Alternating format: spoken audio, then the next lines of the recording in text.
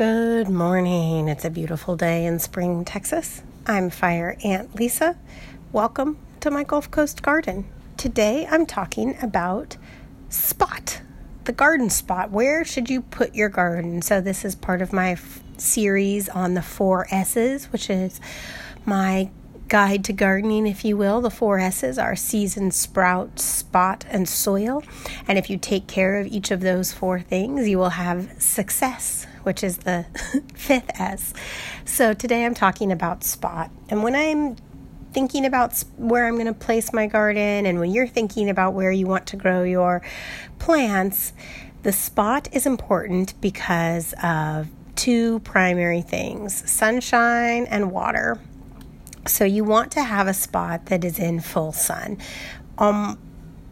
especially if you're growing vegetables. They need a lot of sun. I will say that at my home in Spring, Texas, where I do my gardening, almost my entire lot is in the shade. I have a decent sized lot, but it has mature trees. That was something we really wanted. There are a lot of neighborhoods where they really clear cut everything before they build the houses, and so those neighborhoods certainly have full sun, but I like the mature trees. So our neighborhood has a lot of full-grown trees, and our lot in particular has trees. So while we have open space, there is not a lot of direct sun.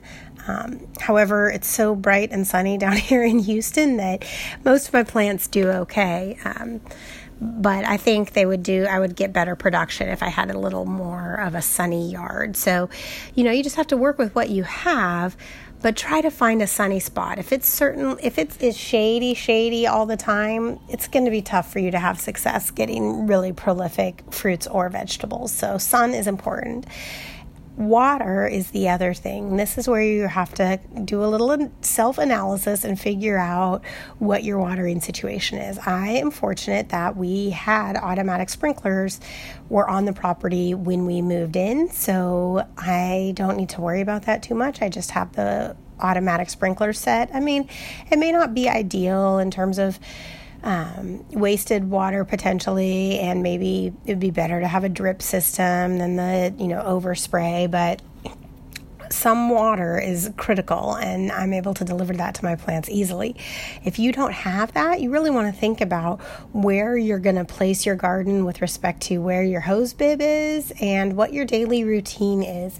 So if you can find a sunny spot that's close to water, that's easy for you to get out and water every day, that's going to be really critical, because especially when plants are getting started, and especially down here where it gets hot, plants need water almost every day for vegetables. It kind of depends. After they get mature, they can last longer, but when they're tiny, you might even want to water them more than once a day. So choosing that spot in your garden that's going to have sun and also be available for you to water easily is important. So those are the main things to think about when you're planning the spot for your garden. And if you take care of sun and water, you will be well on your way. So thank you so much for listening. I really appreciate it.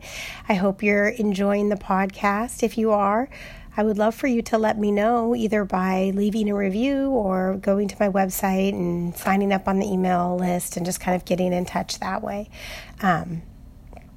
Really appreciate it. Have a great day. I'm Fire Ant Lisa, fireantlisa.com, Fire Ant Lisa on Instagram. Have a good one. Bye-bye.